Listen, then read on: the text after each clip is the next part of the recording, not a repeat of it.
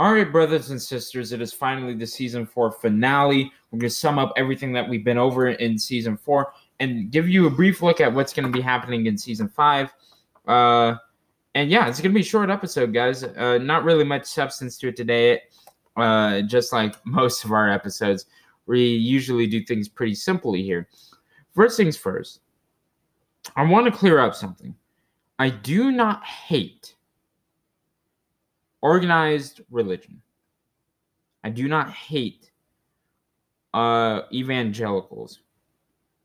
I do despise the movement to take away basic truths of the Bible. I do despise people who ignore the fundamental truths of what Jesus is saying or what the apostles are saying. I do despise that, and I will get angry over it. And it's not always justified. In fact, it's almost never justified. Paul teaches us, and I guess Jesus teaches us to be patient, to be loving, to be kind. And this is something I must work on in my heart. So, with that said, let us discuss really quickly what has been happening throughout this whole season. So I'm just looking here through the episodes that we have made. We started off with the premiere, obviously, Mormon Perspectives, Judgment, Fake Perfection, different concepts. We talked about the different fundamentals of Christianity. There was this comment on me and Sean promoting alcoholism. Apparently, totally misconstrued what he said in there. Are all religions true? Some questions. Are Catholics Christians? Best approaches to Christianity, and all sorts of good stuff. It was a very good season, and then our longest series ever was Jesus Already Came Back. So to sum up this season, I would say that it was a total assault on many orthodox views of Christianity. Easily proven, each and every single one of them, especially the eschatology part, off of the clear tenets of the Bible and of literal history. So I guess you could say a lesson from all of this is to accept the objective facts of the Bible. But not only that, never accept fully what men teach you. Test all things. And all things are questionable. All things must be challenged, no matter who says them. Challenge them. And if they are true, they will be proven true. And if they are false, they will be proven false. But you cannot know whether something is true or false unless you have the guts to challenge them. That is the whole point of this. I think for me, the thing that has destroyed more Christians than any other force here in the United States has been Christianity. In particular, evangelicalism.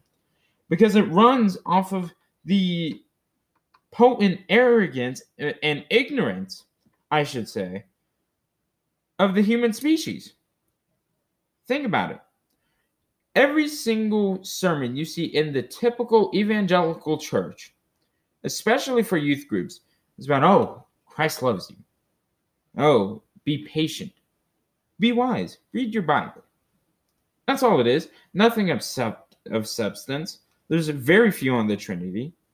And if it is on the Trinity, they give you a triangular diagram and then point to some scripture without any context to it. They don't tell you proper ways of thinking about eschatology. They say, oh, this is it. This is the view. Oh, ignore all the things that happened in 70 AD. That was just God's judgment for that time. Ignore that Jesus said he's coming back within a generation. In fact, I saw a pastor do this at one of the churches I go to during the week. When he read this generation, he just said, well, it couldn't have been this generation because these things didn't happen. Oh, isn't that a wonderful excuse? Very easy to just skip over what the Bible clearly says. And it's not even that I want them to teach fulfilled eschatology. Just teach the critical thinking of it. Deal with the hard questions. And this is why atheists are produced. Because those who want to question things but have no room to do it conclude that the things that they are teaching must all be false instead of a few of them. They read Jesus' own words, "I am coming quickly." And they say, well, he didn't come quickly, so therefore it must not be true. Instead of finding another way to look at it. This is a problem. We do not teach critical thinking. Another way that atheists get our young people is the fact that we refuse to teach them how to defend the faith. You talk about you want to invite people to your youth group, especially non-Christians. Well, what do you do at the youth group? Oh, you play games and then have a 30-minute sermon by the pastor that has no substance to it. It's some feel-good sermon. And then you expect them to come to the Lord Jesus, who provides evidence and objective facts and shows clearly his intervention within objective history. You expect them to believe that, but have no knowledge of it. No knowledge of the facts. You just expect them to say, oh, read the Bible. Well, which part of the Bible? Oh, read the New Testament, because those are the good parts. Don't read the Old Testament. What's in the Old Testament? Oh, don't worry about it. No one knows, unless you've read the Bible yourself. And then they just skip over it. They don't even think critically about it. They don't deal with the tough moral issues that are in the Old Testament. They don't deal with that. Or they don't even know what the actual biblical story is all about. I mean, these are serious issues. When a person of a secular mindset knows the Bible better than the average Christian does. Forget going to church. Churches are pointless today because half of them don't even teach you anything. And the ones that do, they don't teach you anything scientific or historical. They don't teach you any way to think. They just tell you this is the way, this is how we interpret it, and don't question it. That is the issue. So on to what we are doing in Season 5.